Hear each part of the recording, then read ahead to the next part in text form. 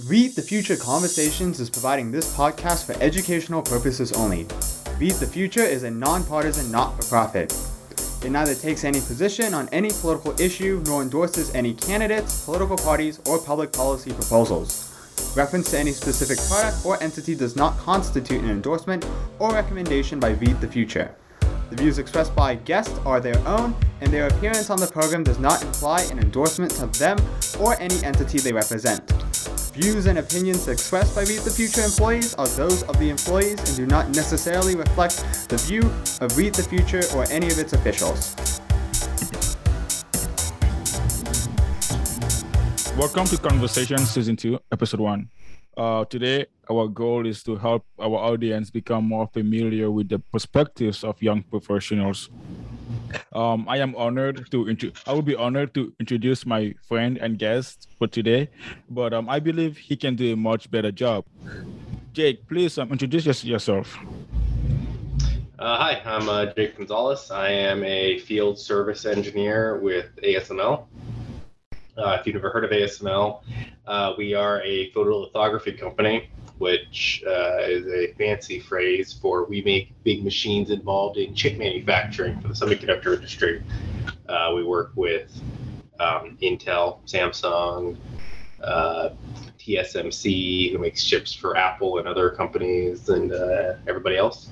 I went to Arizona State University, graduated in 2019, and I'm very happy to be here. Well, Jake, you mentioned quite a few things there. You mentioned ASML, photolithography, as well as big machines, like just a few keywords to point out. But how can you help the audience get to know exactly how you came to where you are at now? Like prior to ASU, where you at, a special technical school, or how did your family help you get to where you're at? Personally, my family helped a lot. They set a lot of good examples, a lot of exposure to technology and engineering and different industries at large. My first exposure probably was my grandfather. He was an engineer at the Palo Verde nuclear plant for decades until he retired a while back. His son, my uncle, still works there as well. My mom worked at the university at Arizona State, where I would end up going to school to get my degree. She ran an outreach program, which let me talk to people from all different majors. The students, I got to talk to the professors, I got to see the labs, all kinds of stuff. Exposure basically like every facet of STEM from a very young age, and my extended family as well. I can't count how many of my cousins also went into engineering or have some kind of STEM degree. Derek, you like me, we were CSEs. But fun fact, I was actually the third of my cousins to get a degree in computer systems engineering. That is interesting. And another one of my cousins just started, I think, this year. You had a variety of exposure at an early age, and Definitely. You chose computer systems engineering, just like myself, right? What sort of drew you to CSE for short? Well, a couple of things. I always tell everyone the short answer, because this is 100% the truth. I knew I was never going to go. I thought about a master's, but I knew PhD is not really going to happen. And master's, I didn't know if I wanted to stay in school for 4 years, or for more than 4 years. And eventually I was looking at all the different programs. I couldn't make up my mind. So I did a Google search for highest earning bachelor degrees, and number one was petroleum engineering, but I don't like chemistry. And number two was computer engineering. But besides that, when I was in high school, I took a coding class. I really liked it. I thought that could be something I would be interested in doing professionally. And it kind of drew me to it. I would get into the program and learn I don't actually like coding at all. And I much prefer the electrical engineering side of things. But that was That's the short version. And that's actually like very, I think, I don't want to say thank you for giving us a short version, but I believe that a lot of people can find some sort of relation, right, to really how you navigated pursuing your college degree programs. And one of the things that still that stands out today is really that disconnect between education and industry. You're obviously no longer in in college. You shied away from pursuing a PhD program, but looking back now as a young professional at ASML, how would you sort of, I think, identify some of the areas that you think, man, like they are totally getting it wrong, in terms of preparing future engineers for their prospective industries? Yeah, well, I think, and I know they're working on it. I was a teacher's assistant, undergraduate teacher's assistant, while I was at ASU, and I talked to several of the professors, and I know there are people in education that have worked in industry, that have spoken to people in industry, and know there is a disconnect. And it really starts with setting the expectations as to what is relevant knowledge, what is necessary knowledge, and what makes a well-rounded engineer. So the kind of two schools of thought I've seen are that what's relevant is knowing just as much as you can, and what makes a well-rounded engineer is knowing purely technical knowledge, but as much as they can. And you kind of get that from your traditional professor who's there as a researcher primarily, but just also teaches. Their heart's not in it to teach. That's I'm sure some of them are great professors. I had some that were very, very good. But a lot of the professors are there not to teach, but to research. So when they see all these students coming in, they just want to say, here's something. I'm going to show you a thing. I'm going to show you how, if you're in programming, how this data structure works now, kind of get out of here. Whereas there are a few professors, primarily in my experience, what they call adjunct professors, who are there like solely focused, not on research, but just on teaching. They're just there to lecture. And they come in, a lot of them have worked in the industry, and they're like, yeah, I know the course has you do this, but that's not really what your job role is. I remember one of the biggest gripes was professors in the CSE program and in computer science that didn't understand why we were giving these kids, and this is just an example, but every major has it, graphic interfaces, right? So that's learning how to make the little pretty buttons on a program and all the kind of visual things that you see.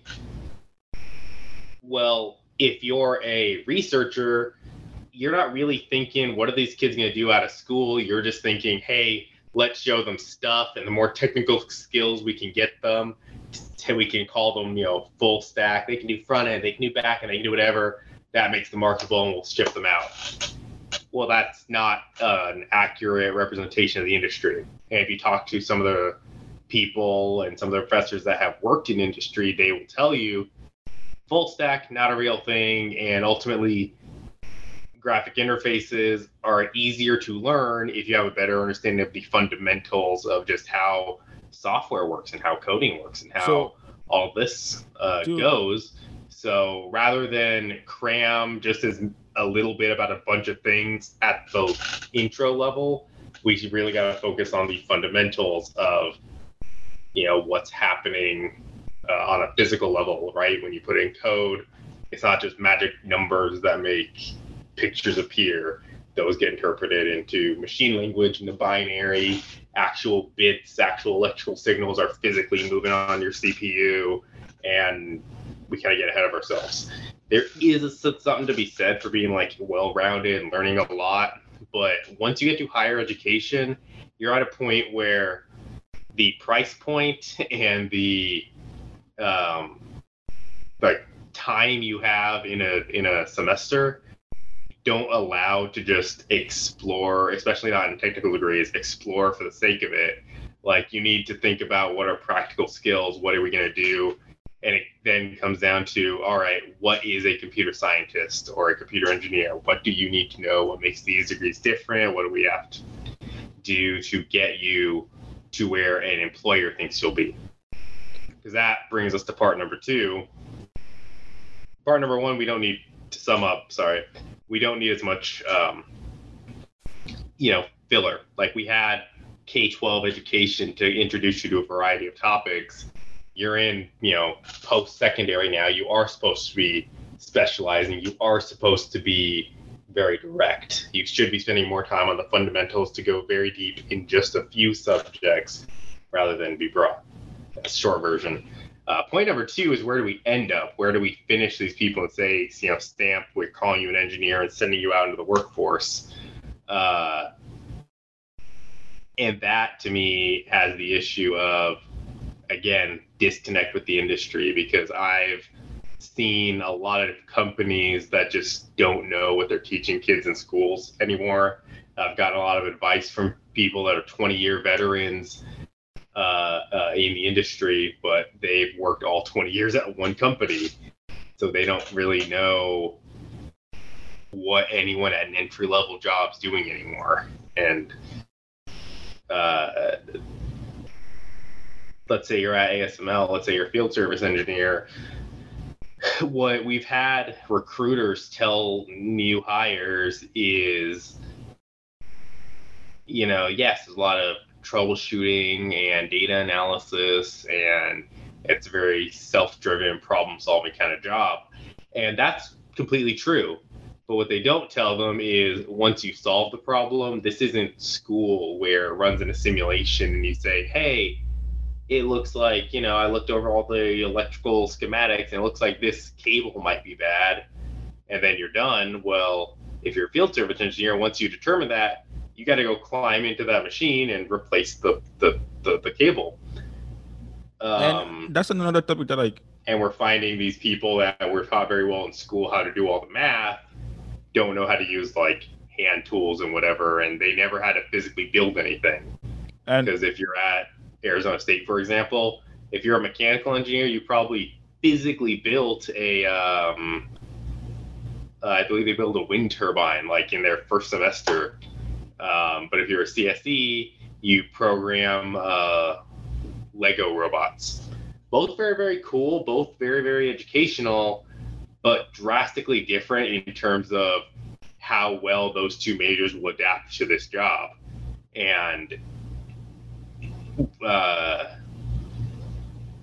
there is this disconnect of, we think tech job, you're going to be just sitting at a desk. We think,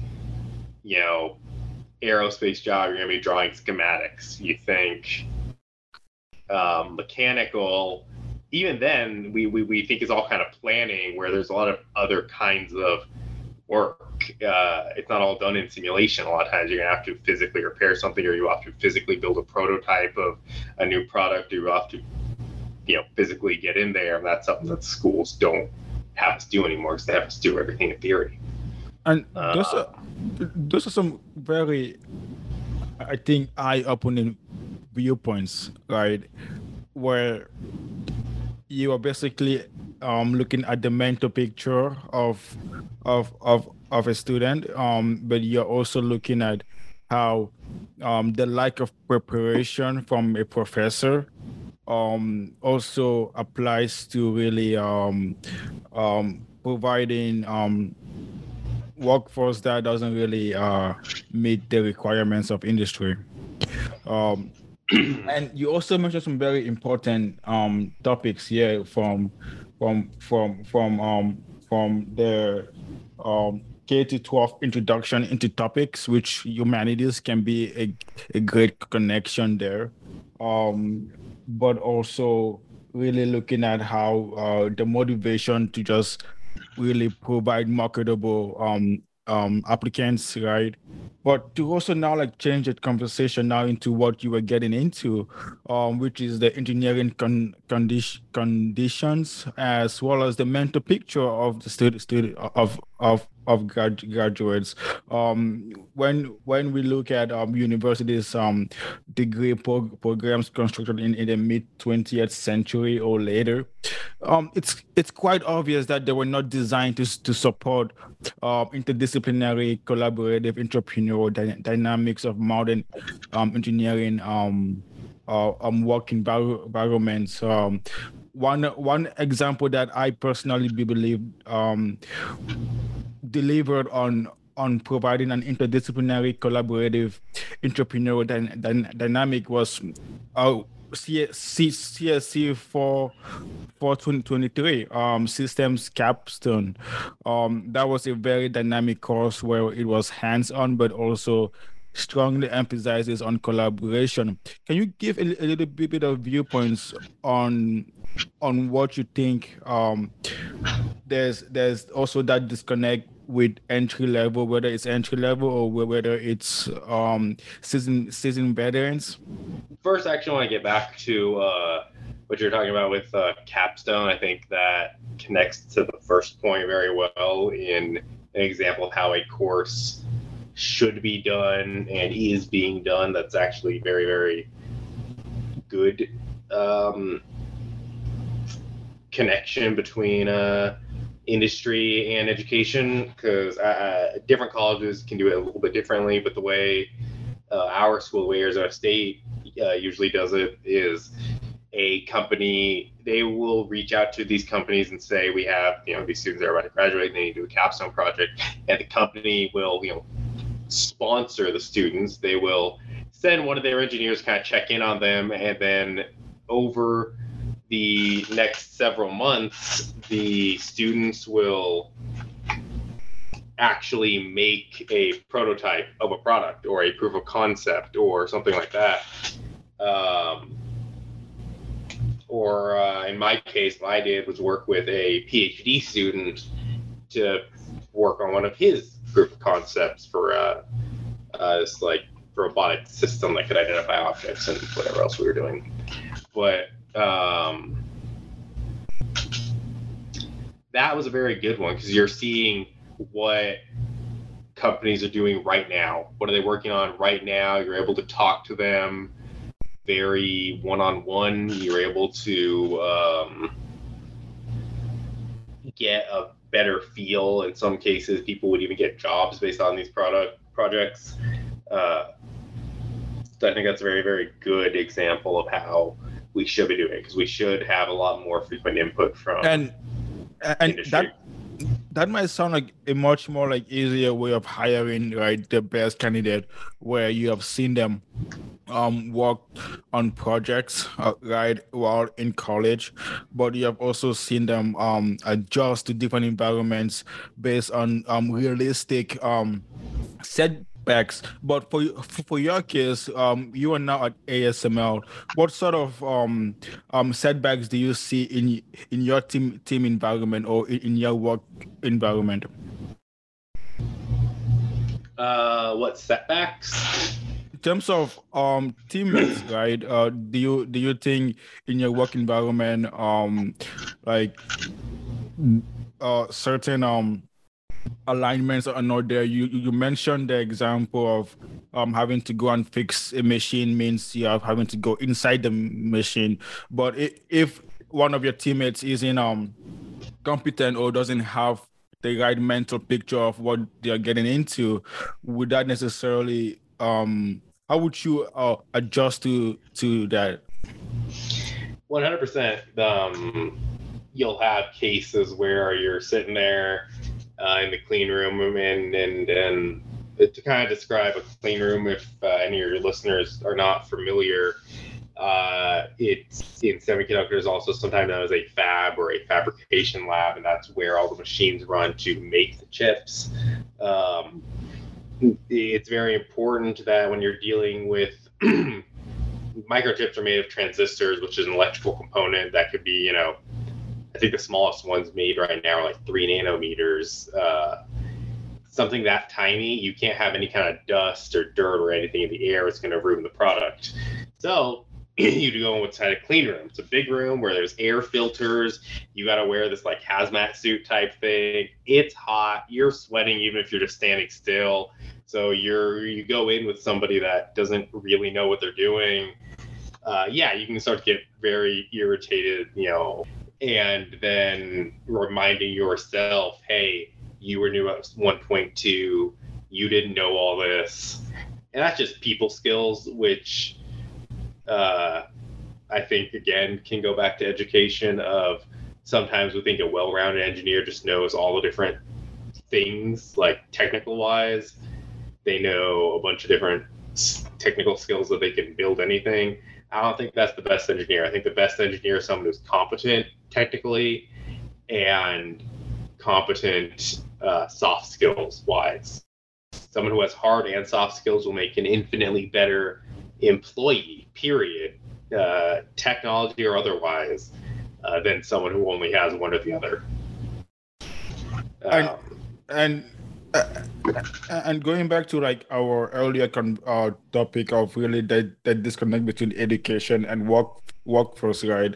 When professors are really trying to get a full stack student, right, marketable, really focusing on building those technical skill sets. But you just mentioned that soft skills are really what makes the best candidate.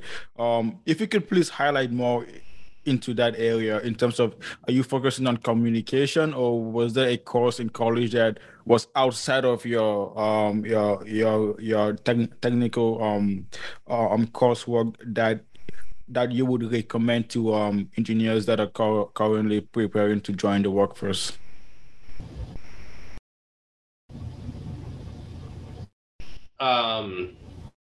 I wanted to pull up a definition to share with you here. So by definition, soft skills are personal attributes that enable someone to interact effectively and harmoniously with other people. So what I would ask is, what skill or what job, what position would not benefit from, better communication, better people skills, better conflict resolution? These are all soft skills, and these are all things that help you. So in the case of when I was in college, I actually just needed to fill a couple credits one semester to keep my scholarship, and I ended up enrolling in COM 101 or COM 110, I believe it was, COM 110, COM 110. And it was interpersonal communications, and easily one of the best classes I have ever taken. Not just for my personal, or not just for my career, but for my personal life. It has been a lifesaver because it dealt with all those things. It dealt with conflict resolution, it dealt with how to talk to people. And in engineering, more often than not, you will be on a team. And in engineering, more often than not, you're going to be on a team with a lot of people who are not necessarily team players.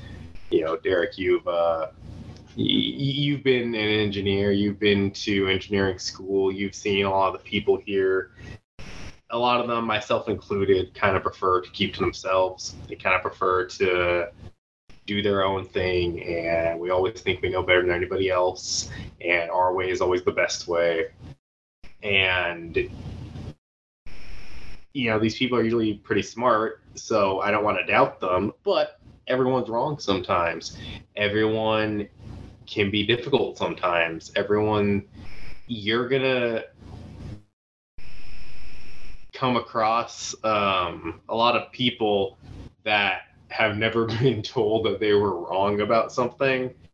So when your idea doesn't necessarily mesh with theirs, there's going to be, some sparks are flying. And, that's where those soft skills come in. How do we kind of diffuse the situation? How do I not escalate something unnecessarily? And how do I reach a resolution that helps the whole team become a better team, right? Now, personally, in my career, I've been at ASML pretty much since I graduated, and I think we have one of the best teams at the site, my personal team. I think they're all great guys. There's very, very few cases of anyone kind of button heads. But anywhere it happens. And when it does, you got to be ready. So yeah, I recommend every engineer takes a communications course, 100%. And you mentioned some really valuable insights there as to really some of those environments that engineers get placed to have beyond college, right? I remember some of my college courses where we would have assignments and projects, and team collaboration was really not encouraged, but it was also advisable to work in teams, right? But that also highlights one of the disconnect between the education environment and the work environment, and it's quite known that the path to success in the US is often associated with one's educational accomplishments.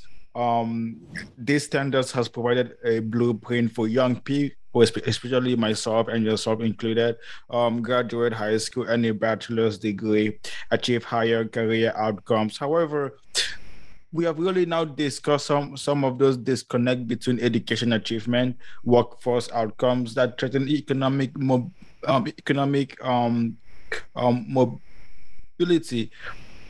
I Looking into the future now with you, Jake, what sort of hopes do you have for our future engineers to really find that bridge between education and industry? Well, like I said, I think a lot of this can be bridged by the universities kind of consulting more with industry, taking advantage of those connections that I know are there. I know a lot of people that became professors after working in the industry for a while, and people have hopped back and forth, and just you have the resources out there to get a better picture of what's going on, and I think we need to be teaching toward that end goal of getting a job.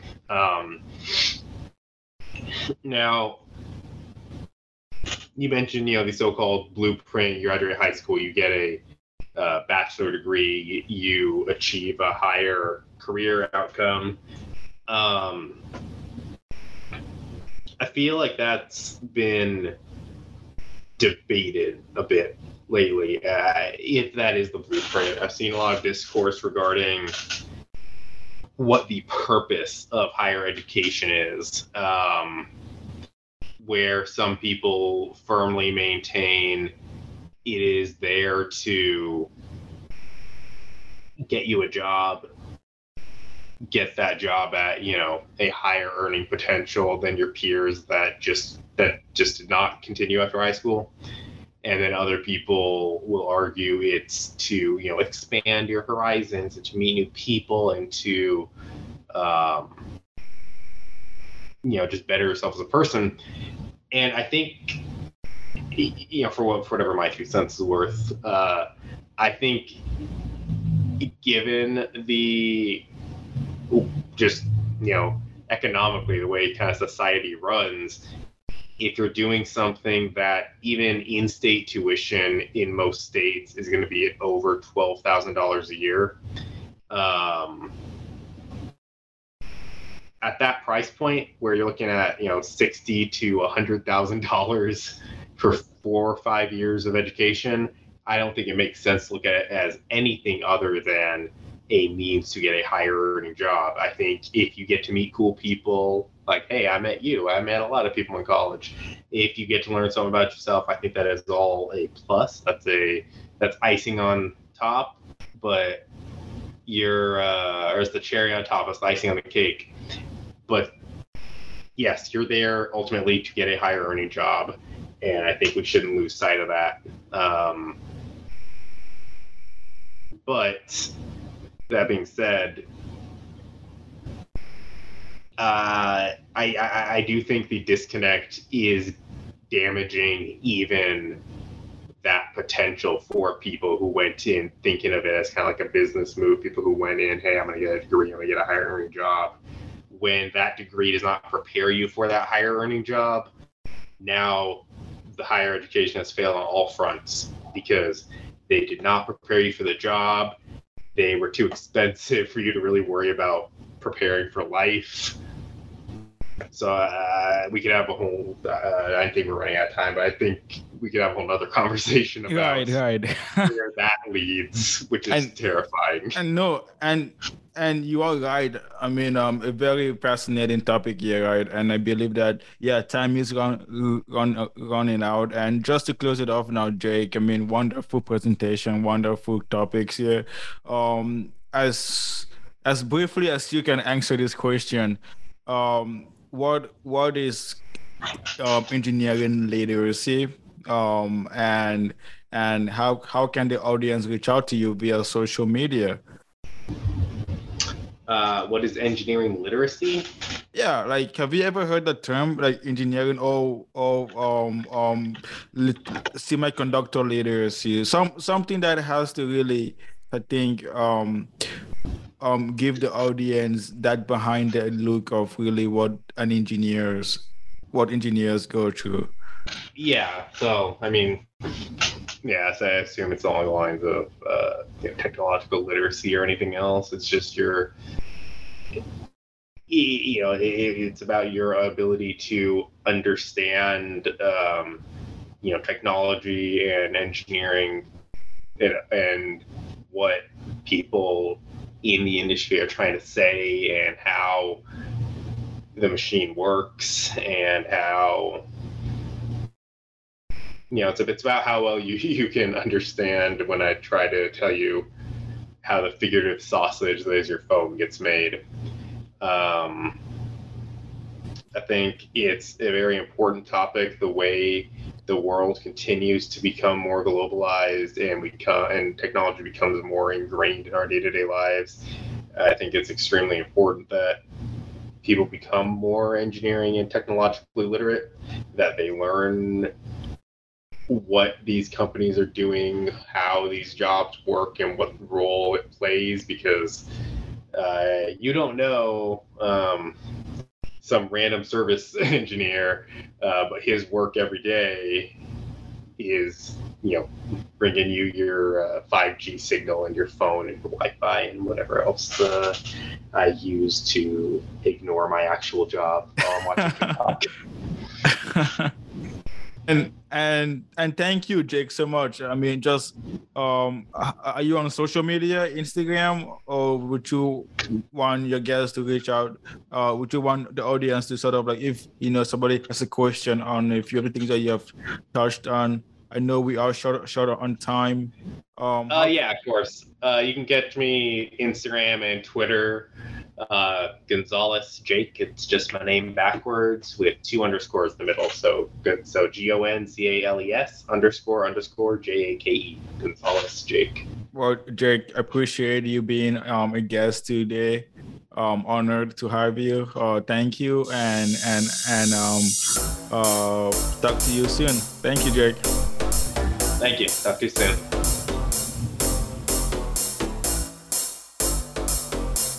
Read the Future Conversations is providing this podcast for educational purposes only. Read the Future is a nonpartisan not-for-profit.